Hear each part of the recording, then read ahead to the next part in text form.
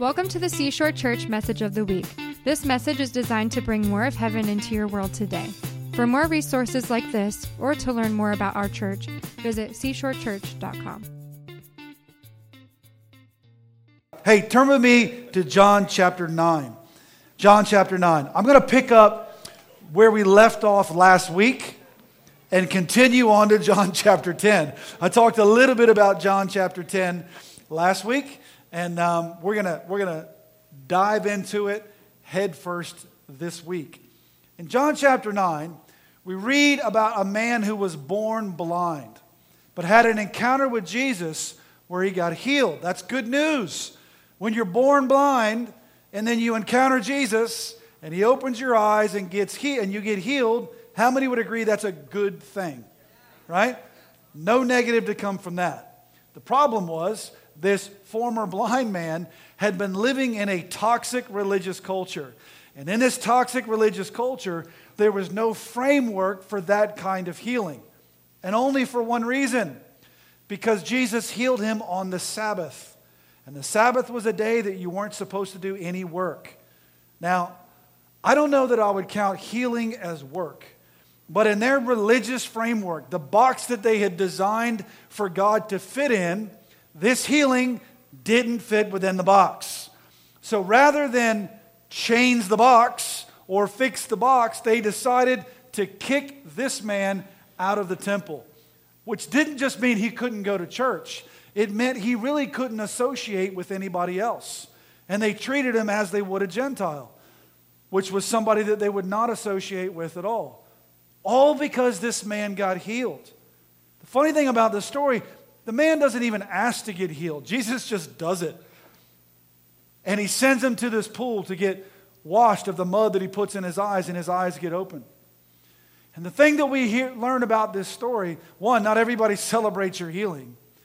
But also when your eyes get opened, sometimes it's easier for people stuck in a toxic religious culture to deny the healing than it is to change the way they think about how God works. And God has a funny way of doing some things that purposefully don't fit within our box. I actually like that He does that. I haven't always liked that He does that, because sometimes I want God to show up when I need Him to show up, how I need Him to show up, and do what it is that I really want Him to do. And sometimes He just goes, I'm going to do it this way. And I've got a choice. Change the way I think God works, or respond to what I see as obviously God. And this blind man, formerly blind man, says, I've never heard of a devil that opens up blind eyes. This man must be a prophet. He must be the Messiah. But sometimes those who create religious systems keep people in bondage because they find it easier to reject a miracle than to change. So we're going to pick up the story in John chapter 9, verse 35. What happens to this blind man? His eyes are open. He's kicked out of the temple. He's got nowhere to go. Certainly, he doesn't want to become blind again. And certainly, he can't deny that it's Jesus who did this. So he's stuck. I can't go back to the way things were. But I can't deny what's happened to me. What do I do? So here he is wandering around, and we're going to pick it up in verse 35. It says, Jesus heard that they had thrown him out, and when he found him, what does that mean? It means Jesus was looking for this man. When he found him, he said, do you believe in the Son of Man? Who is he, sir? The man asked. Tell me so that I may believe in him. And Jesus said, you have now seen him. In fact, he is the one speaking with you. Then the man said, Lord, I believe. And he worshiped him. You see, it wasn't enough just for this man's eyes to be opened. Jesus wanted him in the family. Because the fact that he had a miracle meant he got kicked out of what he thought was his old family.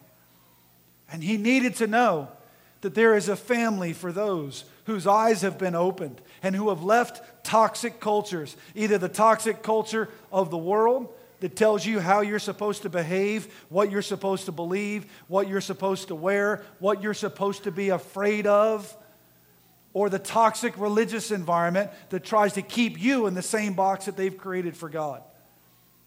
When you leave one, I promise you're not going to be alone. Jesus will find you. And so Jesus knows your opened eyes are great, but it's not enough. And he invites them into the family. Jesus had to show up for this man. He had to show up. Had he not shown up, he would have been a seeing orphan. And Jesus doesn't want us to be an orphan. He doesn't want us to be touched by him, receive our miracle, have our eyes opened up, that we can see things as they really are, so that you'll be out on your own for the rest of your life. He wants you in his family. It takes the open eyes first, but he will adopt you into his family if you'll take the next step and realize that he's been looking for you. So then Jesus goes on to say, picking up in verse 39, "For judgment I've come into this world so that the blind will see, and those who see will become blind." Some Pharisees who were with him heard him say this and asked, "What, are we blind too?" Jesus said, "If you were blind, you would not be guilty of sin, but now that you claim you can see, your guilt remains." And then he goes on, I think we're in chapter 10. "Very truly, I tell you, Pharisees," this is part of the same conversation, "anyone who does not enter the sheep pen by the gate, but claims it by some other way, is a thief and a robber. The one who enters the gate is the shepherd of the sheep. The gatekeeper opens the gate for him, and the sheep listen to his voice. He calls his own sheep by name, and he leads them out." He's talking about this former blind man. "When he has brought out all his own, he goes on ahead of them, and his sheep follow him because they know his voice. But they will never follow a stranger. In fact, they will run away from him because they don't recognize a stranger's voice." Jesus used this figure of speech, but the Pharisees did not understand what he was telling them. It's a story about the Good Shepherd. In the early church, well, in church today, we don't have one here. But if you were to go to a foreign country or another city, and you were looking for a building that was a church, how would you know that that church, that building is probably a church? What kind of things would you look for? You'd look for a cross, right? Because we identify churches with the cross. We identify Christianity with a cross. That's kind of, we don't worship a cross, but when we do worship, there's usually a cross nearby. We just don't happen to have one here today. It's okay, don't freak out, all right? But the cross kind of became a symbol of Christianity, but it wasn't so in the early church. Probably because they understood what a cross actually was. And probably the modern day equivalent for that would have been like either take the 1700s French, if they were putting a guillotine in their worship services going, oh, that's a reminder of who we are. Or for us as Americans, what if we just put a big electric chair right here? Because that's what it was. The cross was a symbol of death. It was a symbol of punishment and execution. So it wasn't necessarily the symbol that they used in the early church. If you go to find the artifacts from the first century church, do you know what they used instead of a cross? It was the picture of a shepherd. The shepherd was the identifying characteristic of the cross. Not only a shepherd, but often when you find the carvings that they would use in their houses of worship, the shepherd usually was carrying a sheep on his shoulders. Sometimes they would use a fish, sometimes they would use a vine, but the most predominant symbol that they used in worship was that of a shepherd usually carrying a sheep. Isn't that interesting? And it's based upon John chapter 10. When Jesus is telling them, I am the good shepherd. Now, as Jesus is telling the Pharisees this, and all of the other Jews would have been in earshot of what he's saying, and we have it recorded in the Bible for our benefit as well, but the audience that he was talking to would have been familiar with a particular psalm that dealt with a shepherd. It's Psalm 23. Anybody go to Bible school as a little kid and have to memorize the 23rd Psalm? I did. Have a trophy to prove it. Psalm 23 says, the Lord is my shepherd, I shall not want. He makes me lie down in green pastures. He leads me beside the still waters. He restores my soul. He leads me in the paths of righteousness for his name's sake. Yea, though I walk through the valley of the shadow of death, I will fear no evil, for you are with me. Your rod and your staff, they comfort me. You prepare a table before me in the presence of my enemies. You anoint my head with oil. My cup runs over. Surely goodness and mercy shall follow me all the days of my life, and I will dwell in the house of the Lord forever. Now, there's a difference between John 10 and Psalm 23. And it's probably the reason why Jesus had pursued this healed man. I don't want to call him the blind man anymore because he's not blind. Why would you call him the blind man if he's been healed? We're going to call him the healed man. He pursues him because although John chapter 10 talks about the Good Shepherd, and the Old Testament is full of moments where God himself refers to himself as a shepherd. And we read about the Good Shepherd in chapter 10. But as David wrote in Psalm 23, Jesus knew that this healed man needed to make the Good Shepherd his shepherd. Psalm 23 says, the Lord is my shepherd. Just because he's the Good Shepherd doesn't mean that he's your shepherd. And he had to make the crossover to be part of the family by making the Good Shepherd his shepherd. And so I want to talk to you a little bit of what it's like, this life with the Good Shepherd. When this man decided to worship Jesus and join his family, be adopted into the family of God, he now began to discover what life with the Good Shepherd is really like. I don't know why, but sometimes we think we've got it good because we don't have a shepherd. I can figure stuff out on my own. I'm resourceful. I got this. Anybody have that mentality? That's probably my weakness, is when I'm like, I got this. And usually it's right before I fall on my face doing something else.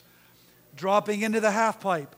As a 49-year-old man, when my son decides to take me skating, I'm like, I did this when I was 16. I got this. 20 minutes later, the call from the hospital to my wife, I don't have this. I don't know why we think we don't need a shepherd. But life with the Good Shepherd is good.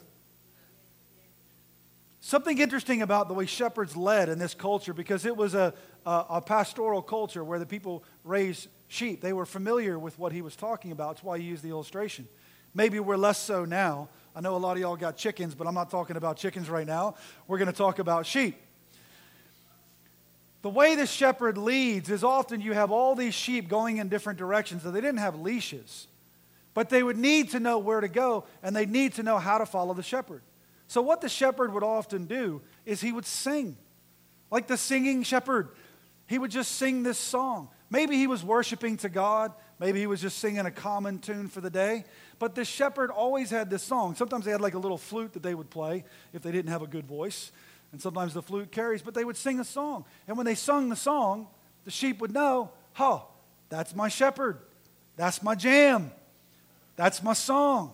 And they would know that when the song begins to sing, it's time to gather around the shepherd because it's probably time to go to wherever we're going next. And so the shepherd leads gently over the flock with his song.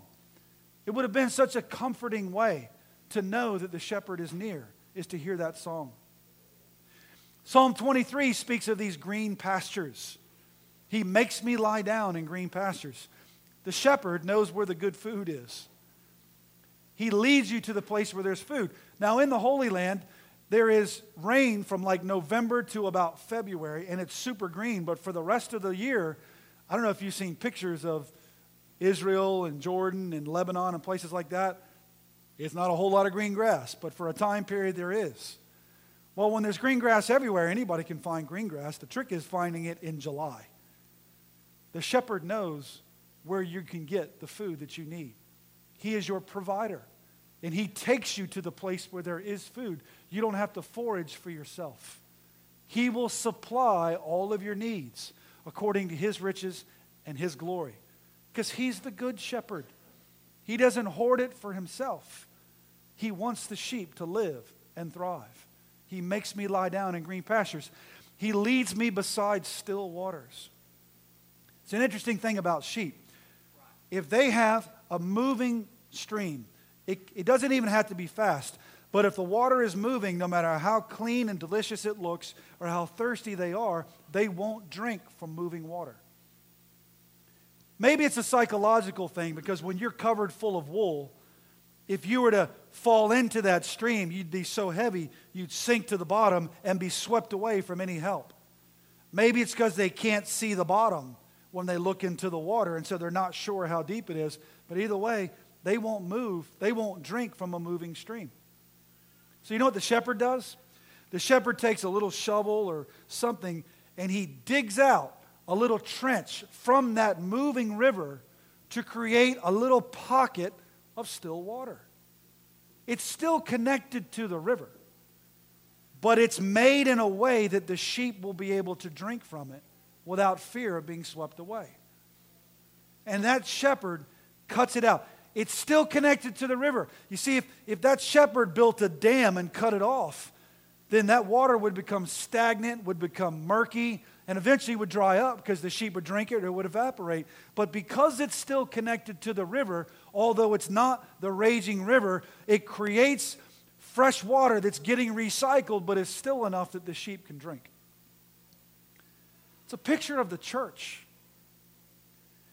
Jesus has carved out a little piece of that river so that we can have a place, because sometimes people aren't quite ready to dive headfirst into the river, which is the kingdom of God. It's the flowing of the Holy Spirit. I get it. Sometimes you come to church and people stand up and prophesy, and you're like, I don't know that I'm ready for that yet.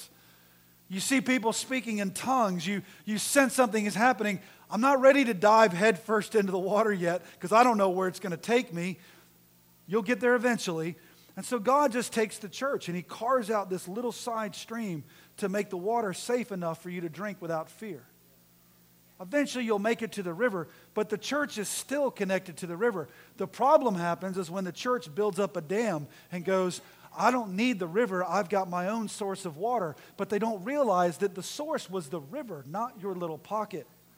And it isolates themselves from the river. And then they get everybody else to come, but the water is getting drier and filthier and murkier because it's not getting refreshed. And now instead of a place of safe water, you've created another toxic environment. Not because you didn't want to let the sheep drink, but it's because you cut yourself off from the river. But the shepherd cuts it out, and he leads me beside still waters. Psalm 23 says, he restores my soul. Do you know this comes from a Hebrew word called shub? And another way to translate, he restores my soul, it could have gone either way. It means both. This might sound a little different. I want my soul restored. Anybody want their soul restored? I want the fresh river water coming in that also restores my soul. God, here I am. Restore my soul. Fill me up. But that word shub, by restoring my soul, means he causes me to repent. I didn't sign up for the repentance side. I wanted the refreshing. Yeah. I'll cause you to repent. Because the repentance is where the freshness comes. That when he puts his finger on something in your heart and you surrender that thing, then he replaces it with his spirit and you're refreshed. No repentance, no refreshing. Big repentance, big refreshing. We had our Friday night house church, and sometimes we come in there and we've got no agenda. We're like, let's just going to see what God does. And so we decided to start praying for people to get filled with the Holy Spirit. And several people in that house got filled with the Holy Spirit for the first time. Some speaking in tongues. One girl got 3 words of knowledge at the same time for 3 different things. And 3 different people said, that's me, and stood up to get prayed for. I don't know if that was her first time being filled, but I know it's probably the first time she had a word of knowledge. And we're like, yes, that's awesome. And most of them got healed. I think we're still waiting on one. But I think that's pretty amazing. But something else happened that night. A couple of people started repenting. Basically just what Ellen did. They started saying, I feel like I've got to confess this thing that I've been doing. And they started repenting. Nobody asked them to repent. Nobody came up and said, you need to repent.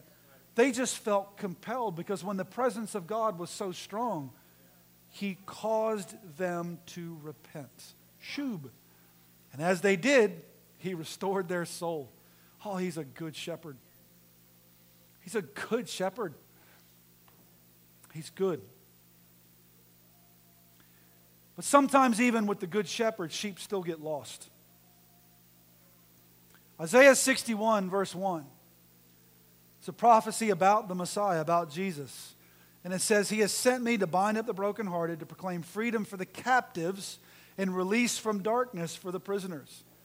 Sometimes sheep get lost, and I think they get lost for two reasons. Let's bring it back to the actual sheep. Sometimes the sheep get lost because the shepherd moved on, but they stayed. They started to hear the song. I'm not going to sing for you. They started to hear the song, and they thought, oh, I know that song. But the grass here is pretty good. And besides, no one else has moved yet either. And the song started to sing, and the shepherd began to move away. Most of the sheep went with him. But all the other sheep were still there eating, and he was eating, and he thought, well, if I'm eating and they're still eating, it must be good enough here. I guess it's okay to stay. Needless to say, he didn't realize all the other sheep were thinking the same thing. And so in their collective thinking that the other person knows what they're doing, so I'll follow them, they were all about to be in a very dangerous spot. Because sheep don't think so great for themselves. They're meant to follow. They're meant to follow the voice of the shepherd. They're meant to hear the song and stay with where the song is. But instead, they just begin to stay. Then that song starts to become a little more faint as the shepherd becomes more distant. The smart sheep comes to his senses and goes, oh no, I better go find that shepherd, and runs off. But some don't. Some don't realize how faint the voice of the shepherd has been getting. And pretty soon they can't hear it anymore. And where that grass was suddenly so green and so beautiful, now it's starting to become a little dark. And it's hard to see the grass. And it's getting a little cold. And that sheep suddenly realizes, I probably need to care less about what these other sheep think than I do about following the voice of the shepherd. But for some of them, it's too late. And they realize, I can't even see the grass now. It's getting cold, and I don't know the way home. And so that little sheep has to scurry away, scared to death, and find a little bush or a rock to hide under, and it just sits there and cries out in fear all night. It's crying out for the shepherd. Ma!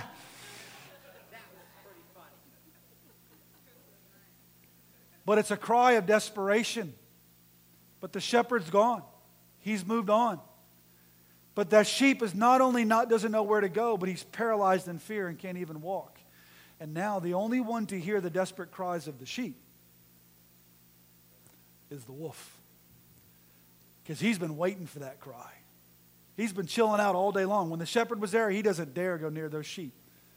But now that it's night, he's listening for the cries of the sheep that did not follow the voice of the shepherd.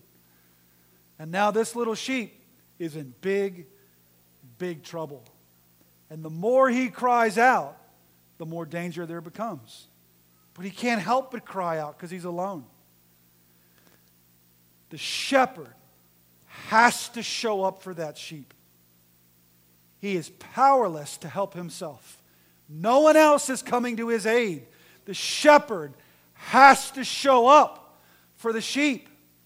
So the shepherd comes back to the sheep pen, and they have like a little rod that he holds out. And as the sheep go under the rod, he's counting 96, 97, 98, 99.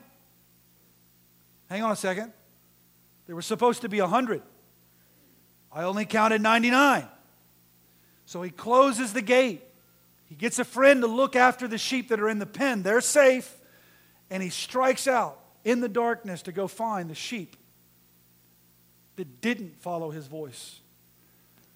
Jesus is looking for sheep that don't follow. That's the heart of the Good Shepherd. He went looking for the man that was kicked out of the temple.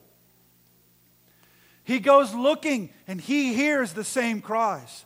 But when he gets to the sheep, hopefully before the wolf does, the sheep is so scared he can't walk. He can't just tap it and go, come on, get up, let's go. You should have followed my voice. The only way for that sheep to get back, because he's so petrified in fear, is for him to pick him up, put him on his shoulders, and carry him back into the pen. That's the picture that the church had. Was Jesus carrying the sheep that didn't follow the voice of the shepherd? Because it's not too late. He'll come looking for you. But don't be the sheep that always has to have him coming looking for you. Follow the voice of the shepherd. The shepherd has to show up for that sheep. It's another way that sheep get lost. Sometimes they just get taken. Somebody comes and steals the sheep. That's the captive. That's the difference between the prisoner and the captive from Isaiah 61. A prisoner is in their position because of something they did. They're suffering the consequences of their own decisions. But a captive gets taken against their will through no fault of their own. The shepherd's got to come for both of them, and he will. He will.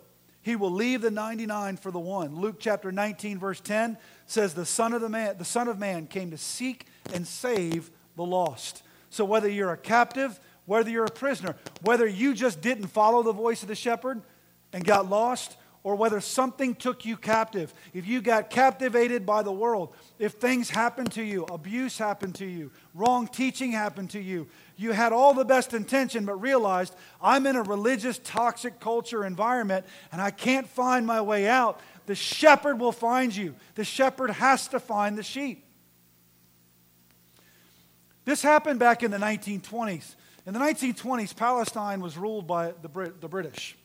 And what they would do when they were ruling during the 20s and 30s is sometimes they would have towns that would stir up a little bit of trouble. So they had a simple solution. They would go gather all of the sheep and the goats from the town and come take them into their own pen. And that kept them quiet. It was a means of control over Palestine in that era. Because they knew that without the goats, without the sheep, they had no milk, they had no meat. They were completely dependent on the British for their very sustenance. They took those sheep captive. But there was a story that they used to share of this little shepherd boy. He had 5 sheep that were taken.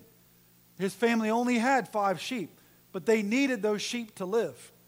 And so the shepherd boy walks up to this place where the British are keeping all these thousands and thousands of sheep. And he shows up to the guard.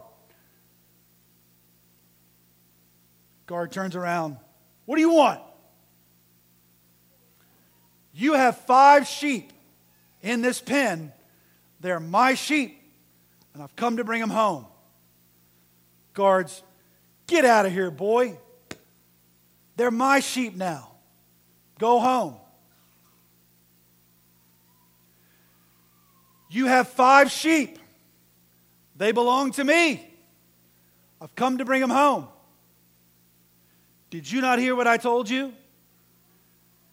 Maybe if your parents and your friends would stop causing so much trouble, maybe if you would just behave and belong and do what you're told, you wouldn't have had your sheep taken. Why don't you go back and tell them to comply?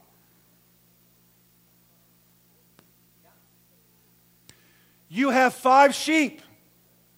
They belong to me. I've come to bring them home. Suddenly this guard begins to realize that maybe intimidation isn't working with this kid. So he changes tactics. He tries to reason with the boy. Look here, boy. Even if I were to give you back your sheep, and I'm not, but even if I were to give you back your sheep, come on, let's be logical about this. There's thousands of sheep. Did you tattoo them? Do they have a special haircut? How would you ever be able to figure out which sheep are yours? My name is Inigo Montoya. You killed my father, prepare to die. No, I'm kidding. Starting to sound like that, isn't it? You have 5 sheep. They belong to me. I've come to bring them home. Kid, look, I told you, I don't know which ones are yours. What is it exactly you want me to do? That's easy. Open the gate. The guard swings the gate open. You think there'd be a massive stampede, but all the sheep are just staying there. They don't want to leave each other. I'm in captivity, but at least I'm with some other sheep. I don't know what's out there.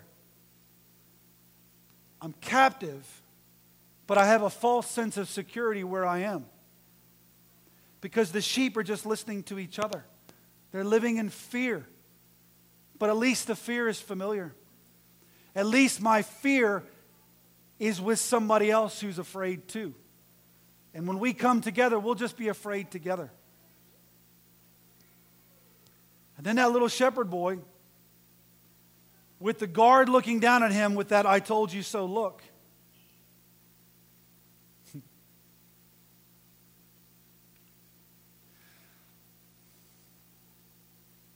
He just begins to sing. The same song that he sung all of his life. In the pastures, by the stream. He just begins to sing.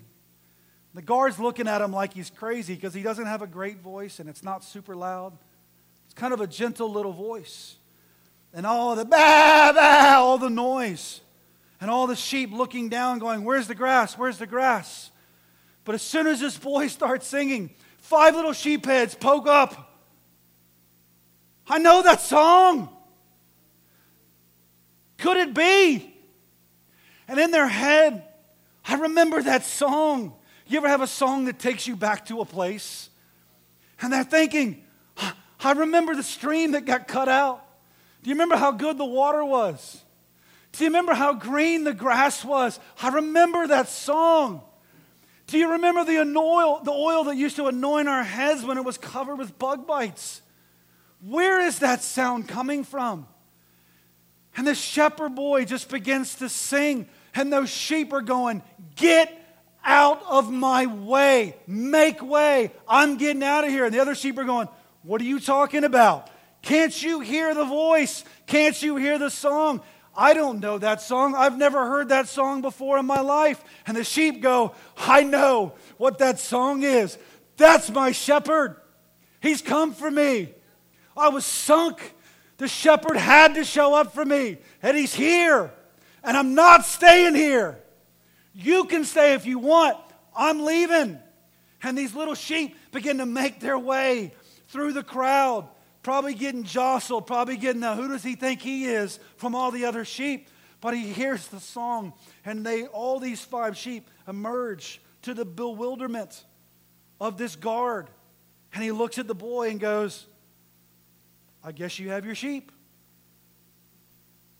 And he closes the gate, puts the lock on it. And all the other sheep just stare and think, "I wish my shepherd would do that for me."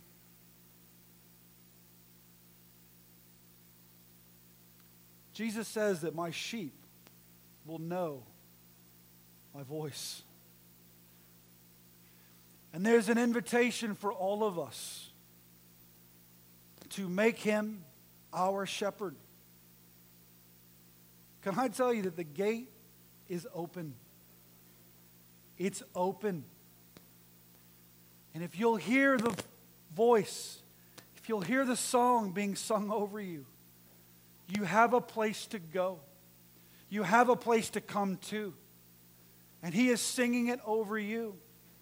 When we're sitting in worship at times, I think, "God, I don't want to get to a place where I think I'm not feeling it in worship. This song isn't doing it for me." And I have to repent of that. "Lord, I'm sorry. It was not about the song. It's not about the tune. It's not about whether I like drums or like the guitar or like hymns or like anything else. God, I love you. You're my shepherd. I'm going to pour my heart out to you." And as I begin to worship, I'm like, "What's that song?" And I'm not hearing the guitars. I'm not hearing the keys. I'm not hearing you. I'm hearing the love song over me. And I'm hearing the song of my shepherd saying, "You are my son, who I love, and whom I am well pleased. You are my son, who I love, and who I am well pleased." And I hear the call again, "Come, follow me. Come, all you who are weary, all you who are downtrodden, and I will give you rest. Take my yoke upon you, for my burden is easy and my yoke is light." And there's an invitation for us to follow him. And I pray that you would hear the voice of your shepherd. Whatever it is that's keeping you in bondage. Ellen shared something that was keeping her in bondage. And she realized, I don't belong in here with all this bondage. And she heard the voice of her shepherd, and she followed. And she's free. And we're meant to live free. Pray with me. Jesus, I thank you that you are the good shepherd. I thank you, Lord, that you sing over us a song that heals, a song that when we hear it reminds us of the oil that anoints us, that you have provided us with good food. You have provided us with your word. You have carved out a place for us called the church where we can drink from the stream. Thank you, Lord, that you refresh us as you cause us to repent. Make us new from the inside. Thank you, Jesus. I pray for heads to pop up right now all over this city that would pop up out of their toxic environment and hear your voice. And they would begin to move through the crowd to find you because you showed up. The shepherd has to show up for the sheep. And you do every single time. In Jesus' name, amen. Thank you for joining us today. For more resources like this or to find information about our weekly services, visit seashorechurch.com.